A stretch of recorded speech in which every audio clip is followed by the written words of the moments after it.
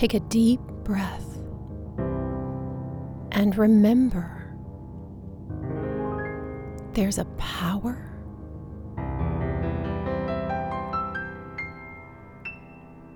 breathing you.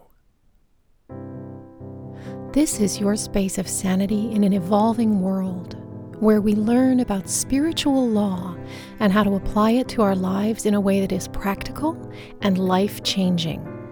This is where we remember truth to make the world a better place, one person at a time. I'm Claire Lautier, inspirational speaker, teacher of the technology of transformation, and a certified life mastery consultant and spiritual coach. Welcome to the Grace Space.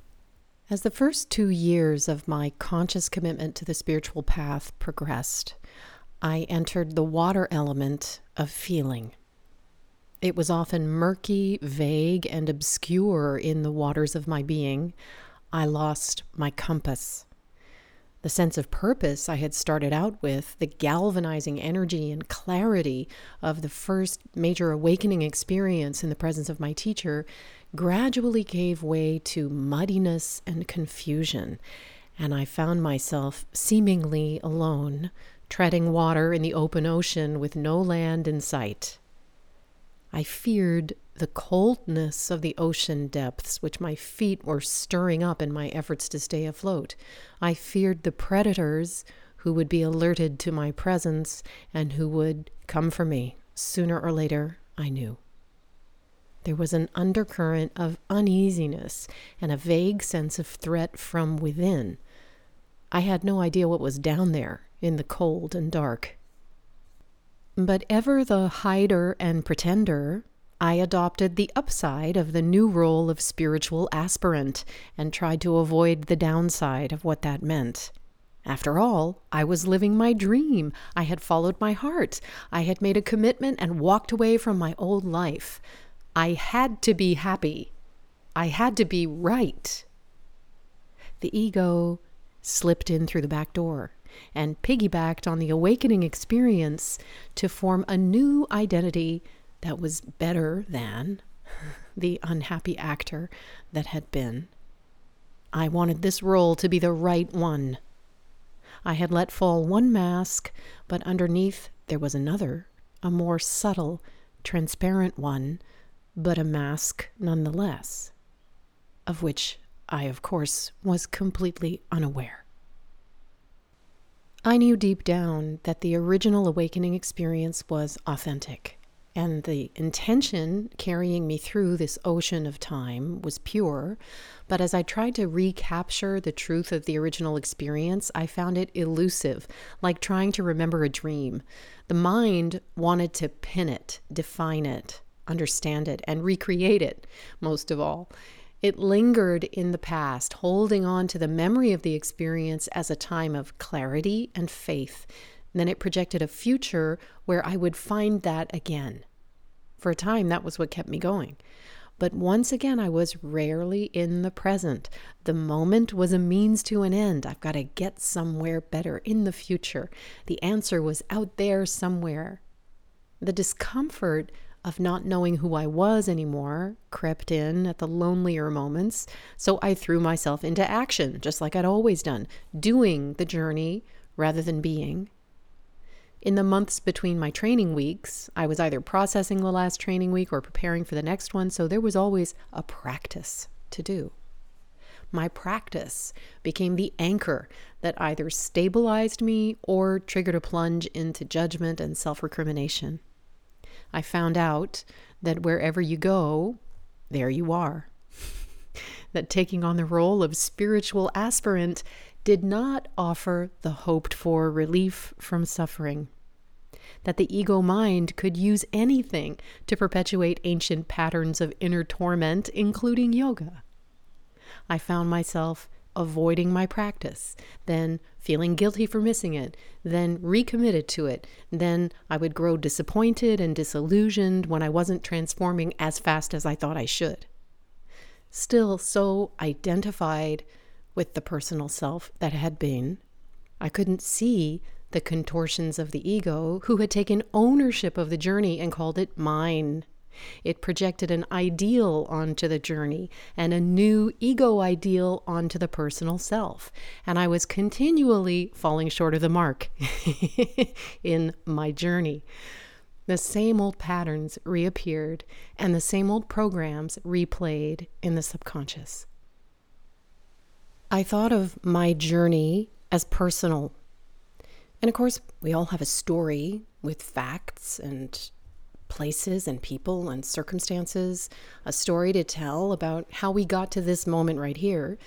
But ultimately, the spiritual journey is the journey of consciousness itself, and it's always the same. But the story, as it was being lived, was personalized and made special by the ego. So when I call this series My Journey, it's with, again, a little bit of a wink. None of this is mine. The one who believed itself to be on the spiritual path was yet another fiction of the mind. But that doesn't invalidate the journey. We journey with the level of awareness that we have, and we are carried and supported by invisible powers we know not of. Once the intention has been set, the journey unfolds on its own. In fact, you could say it's already happened, and you're just remembering it. The one in you who seeks is consciousness itself. But until the ego falls away, it believes itself to be the seeker and takes ownership of the seeking. This implies a duality between the seeker and what is sought, separating them with time and space. Of course. The ego is separation. That's what it does. The ego, as the seeker, can never be a finder. Why? Because that would mean the end of it. Ego has an unconscious defense mechanism against awakening. It is defending its very structure. It's the metaphor of the chief of police looking for the arsonist when the arsonist is the chief of police. It cannot allow you to discover your true source of power because that would invalidate it. It cannot allow the penetration of spiritual truth at depth. It stops at intellectual agreement and knowing about spirituality as a concept. It puts your enlightenment off in the future once you're good enough or you've figured it out. The mechanism, that mechanism that makes you jump in your sleep when you feel like you're falling, when you catch yourself like that, that's the survival mechanism. It's the same one that saves you from falling into a surrendered state in which you let go completely of everything you ever thought of as you. It takes time to become aware of this. It takes time to realize that you're seeking with something that can never find what you're looking for. It's like using the wrong instrument and being in the wrong paradigm. When we start out on the path, we're still very much identified with the ego. We believe we are this personal self. Who else is there? The only you know is the one you've always thought yourself to be. Spiritual work, therefore, is a threat to this sense of self, and the defenses come up. The ego shapeshifts and convolutes, distorts and twists and obfuscates and evades. It's a box within a box within another box. It's a riddle wrapped in a mystery inside an enigma. It's like living in an impossible construction by Escher, where the stairways lead nowhere and the doorways mean nothing, and you never know which way is up or down. But somehow, it's okay. I continued to have powerful experiences and nonlinear understandings during the training weeks at my teacher's ashram, even if I couldn't make any sense of them, which was probably good. And as my inner landscape was coming apart, I was opening up to a different outer landscape, During my time in France, before and after the training weeks, which I always built into my travel, I felt a strong attraction to the land, particularly in the Pays Cathare between Montpellier and Carcassonne. Something about the landscape filled my senses and seemed to me the most beautiful and harmonious collection of colors and textures and smells in an ideal scale that just made sense to my being. I felt drawn to sit on the ground and take my shoes off, which I'd never felt inclined to do in any other natural setting other than the beach. My heart responded to an inner radiance that I seemed to sense in the ordinary trees and flowers and shrubs and stones of the landscape with a swelling feeling of love, although I was often overcome by an inexplicable melancholy as well. I explored the towns and the countryside wherever I went, trying to put my finger on whatever was playing the drone of nostalgic longing in me, but it was elusive. I wanted to recapture something or find peace with something or both, I don't know, but it was always beyond reach. At the same time, I was rebuilding and deepening my relationships with my French family, spending time with my cousins and my uncle and my aunt whenever I could. The old picture albums and boxes came out, even the old slide projector, and we traveled back into the past together and often stayed up late talking and filling in the blanks of many years of separate lives. It dawned on me that after my father's early death, which had rocked our whole family, it would have been easy for us to lose touch with one another across the ocean. Had it not been for the magnet of my teacher's presence, we might have just contented ourselves with coming together for weddings and funerals without ever really knowing each other. But I was determined to go deeper, to become a more constant presence in their lives, determined to know them and love them and to understand them, and in so doing, understand more of myself. Somehow they were part of my puzzle. I felt as though I had woken up in the middle of my life and was suddenly aware of a new dimension within it that had always been there, but like an underground river. I could feel the river now, and I knew it was giving life to the land above. It seemed so obvious that I couldn't fathom how I'd missed it for so long, save a few notable moments of direct knowing as a child. I guess that's why we call it awakening. You really do feel like you have been sleepwalking through your life up until that moment. For most people, awakening proceeds in stages of increasing realization, although for some people it seems to happen all at once in a moment of karmic ripeness, like an apple falling from the tree. Each new stage of realization has its own feeling of reward and revelation and completeness before consciousness advances again. As the stages progress, there seems to be a necessary dissolution or a crumbling of obsolete forms, whether they're thought forms, belief systems, lifestyles, relationships, or material things and circumstances. These things fall away, giving rise to a new set of forms and circumstances that are equal to the new frequency we're holding. We can participate in this process, but we are not in charge of it. It cannot be forced, nor is it linear. We do not, nor can we ever know all the factors at play, what karma we have set in motion in the distant past that we no longer remember, and how it's playing out now. There are periods of lightness and expansiveness where we seem to float above our karma, and there are periods of density and darkness and despair as all of that stuff catches up with us again, and we must do the work of letting go and deep surrender. So I would say that one of the most important qualities as you travel on your own journey is patience and acceptance. There are a lot of things that you don't understand, right? That one doesn't understand about what's happening. Why is this happening to me? So instead of asking why, which of course, as I always say, is the least helpful question, we just accept that it is happening. We don't understand it. I don't understand why this is, but I accept it and I do my best with it.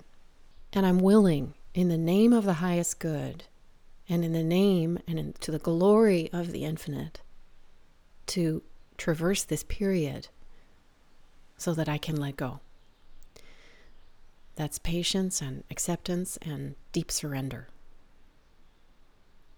During my first private audience with my teacher, I recounted my sudden left turn and sketched out for him the life that I'd walked away from to be available for whatever it was I was making myself available for, and how irresistibly drawn I felt to France and their reconnection with my French family that had meant so much to me.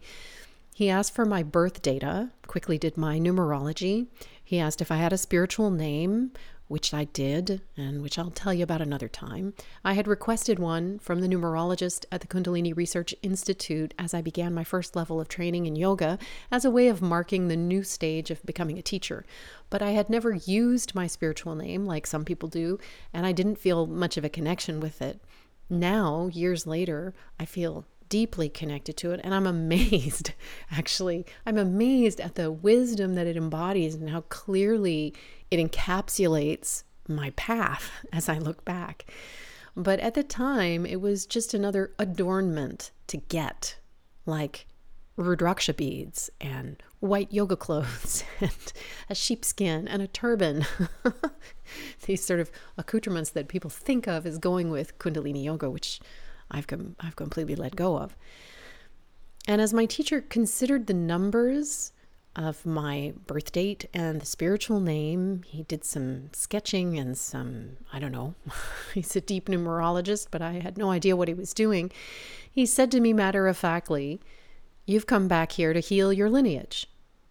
Your ancestors gave you this body, and all of their aspirations and their unresolved karma is carried through in the DNA to you. As you set yourself free, you'll set them free as well and dissolve the karma of the lineage. Some of this karma is held in the land where you've anchored your spiritual bodies before through other incarnations, and is calling you back now to solve this time what you couldn't solve before." Although I can't say I understood what he was talking about, I accepted it because it felt right. I couldn't have articulated it, but there was something that had the resonance of truth in it for me. I wondered if the nostalgia for the land was connected to that. He went on to say, with amusement, of my life as an actor, "You've been living on the second level of life, not even down on the ground level. Most people have the mask, but you put a mask on top of the mask." He laughed heartily and long, and I felt vaguely foolish, like I was a couple steps behind trying to catch up. No, he said compassionately. "You learned a lot of important skills, too. It was a good preparation for you. Now drop it."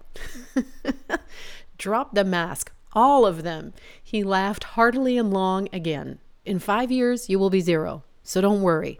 It won't be easy, though. Your mind is very clever. You fool everyone very well, but you fool yourself most of all." And he was off again in gales of laughter. So I'm like, okay. It felt pretty clueless. My mind tried to grasp and hold on to something that I could understand in there, but the essence of what he was communicating, which was a vibration I could feel, just slipped away like an eel into the darker, deeper waters in me. Once again, he looked at me kindly. "I'll give you a practice to help the process. You know the Shiva mantra, Om Triambakam Yajamahe, that one, to dissolve the ego." And then he showed me a posture to hold along with it. "Okay," I said, for how long?" 31 minutes a day for 1,000 days. He laughed again. "Maybe longer." Was he serious? I felt strangely crestfallen, as if I'd been told I needed remedial math tutoring to bring up my average instead of being praised for my good grades. But while a part of me wanted his approval and recognition, that was the old pattern, I was also aware that I would never fool this one. He saw me. He saw through me. And I loved him for it. "Do you have any children?" he asked. "No," I answered. Why not? Could you not? No, I replied, and I felt myself wading into uneasy territory. I could. I just didn't. It just never happened.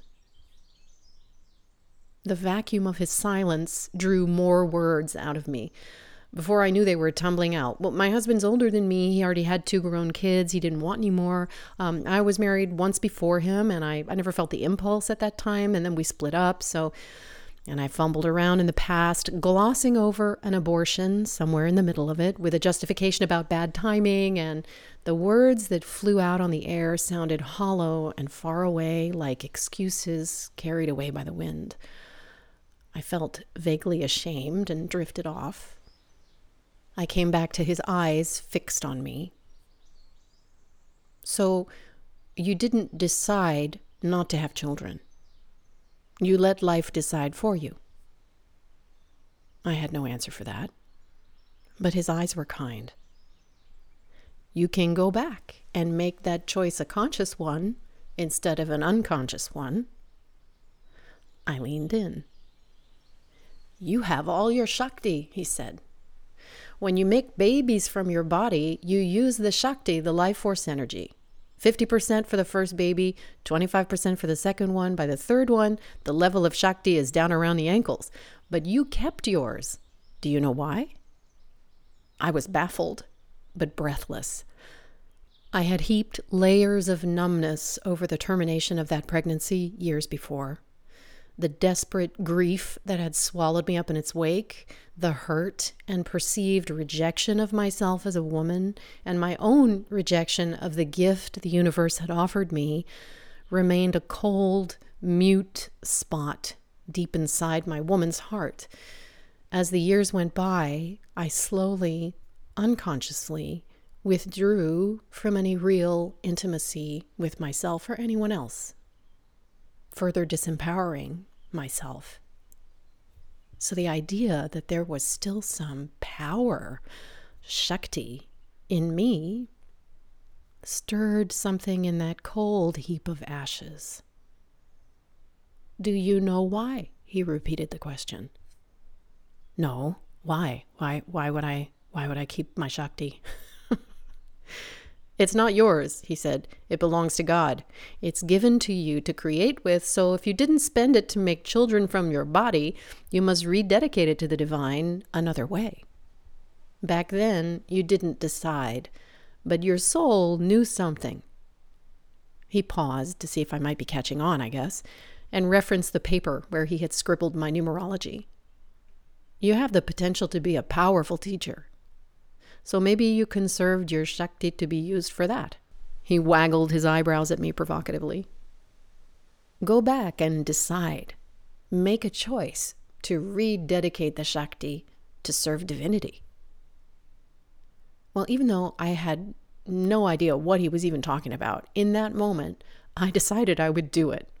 I saw a ritual in my mind which could unwind the past and begin again more intentionally, more consciously, like a second chance. And I resolved in that moment that I would speak to my amazing group of female friends back at home.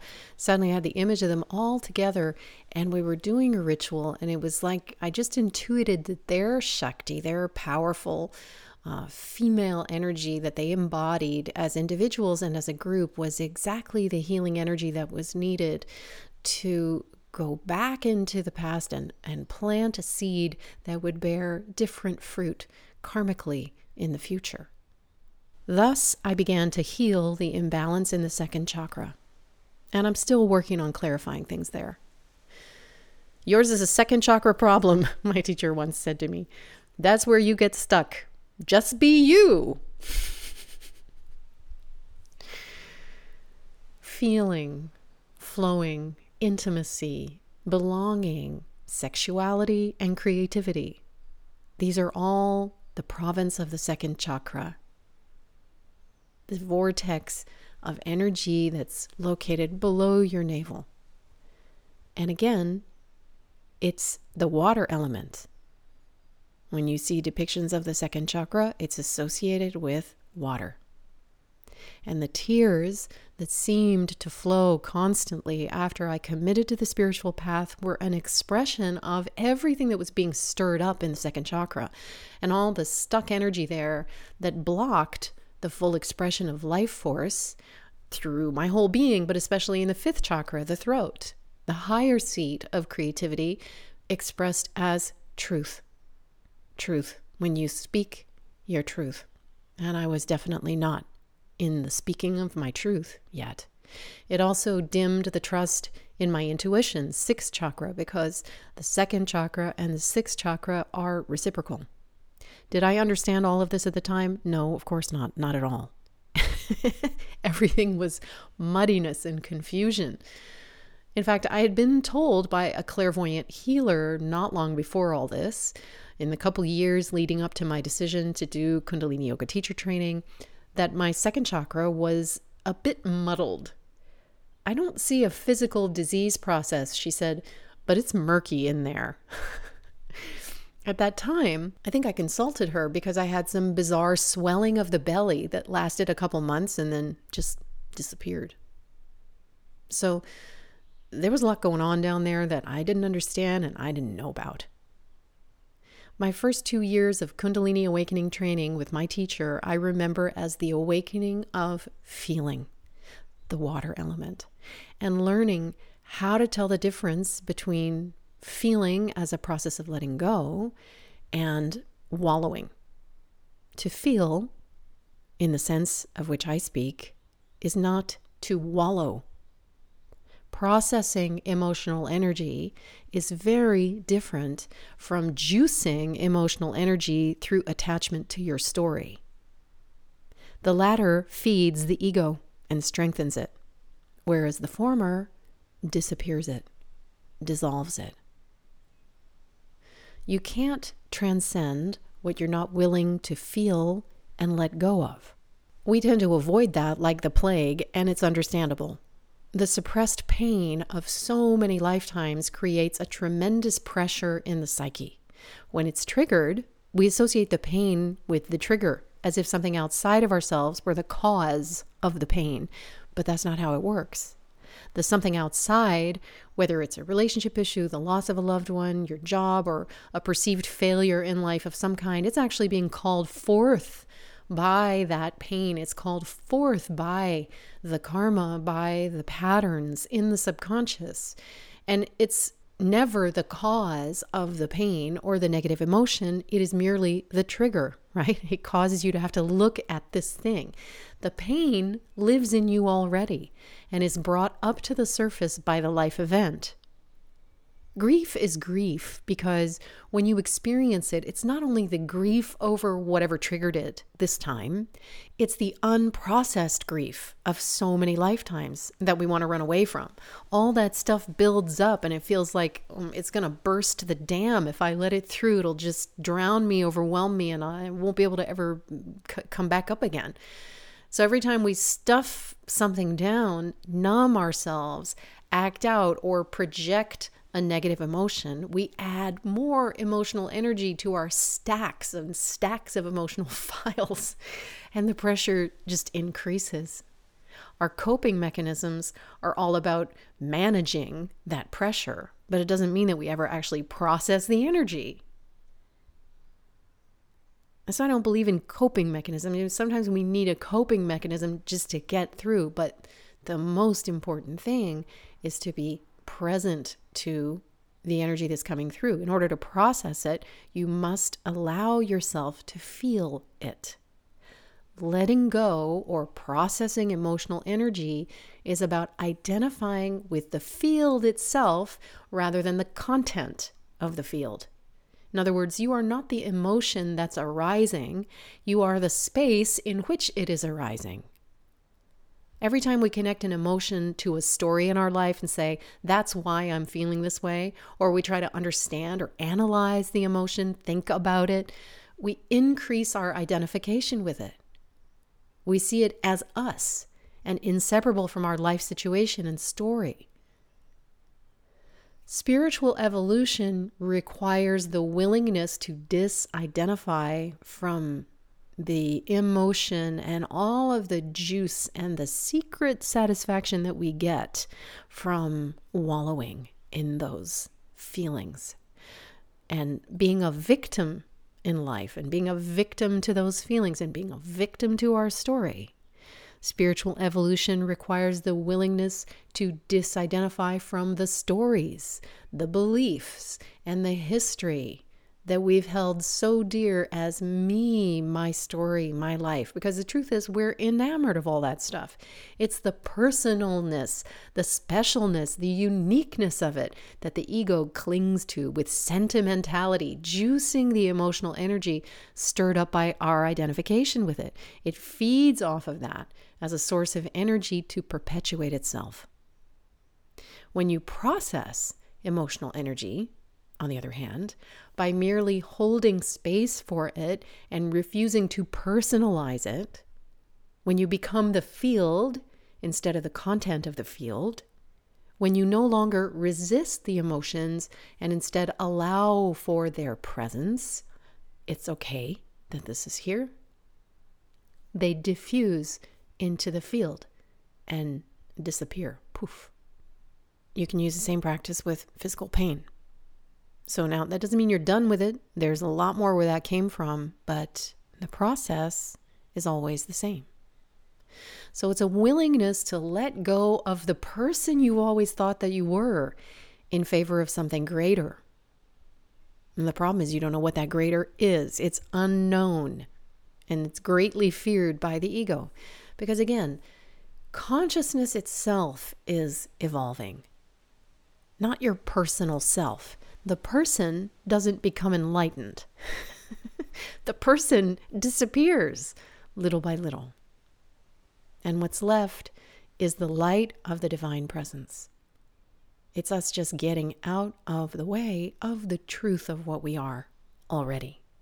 When the clouds dissolve, the sun naturally shines forth. But you know how it is on those days where the clouds are leaden and low and heavy, and it rains all day, you feel like you're never going to see the sun again. My teacher said to me after we'd known each other some time and were working together on a manual for the school, "When you first came here, I remember you cried all the time. I never saw anyone cry as much as you did. Your water was putting out your fire. But it was your soul that was crying. You were crying to be free." As he spoke those words, I remembered those early years with a new compassion. I didn't want to admit to myself or anyone else that I was feeling increasingly lost and very, very sad. I didn't know at the time that this was good news. From the higher perspective, I had already forgotten what I had learned in that powerful moment of grace when I met my teacher, that in spite of our unconsciousness and forgetting, we are lovingly, tenderly held. If you're going through something right now that feels like this, take heart. You are not alone. No one is alone, as the old Sondheim song goes. In fact, that's how I'll leave you today, with a link in the show notes to that old, true song. Have a listen, be the space, and let yourself feel the grace.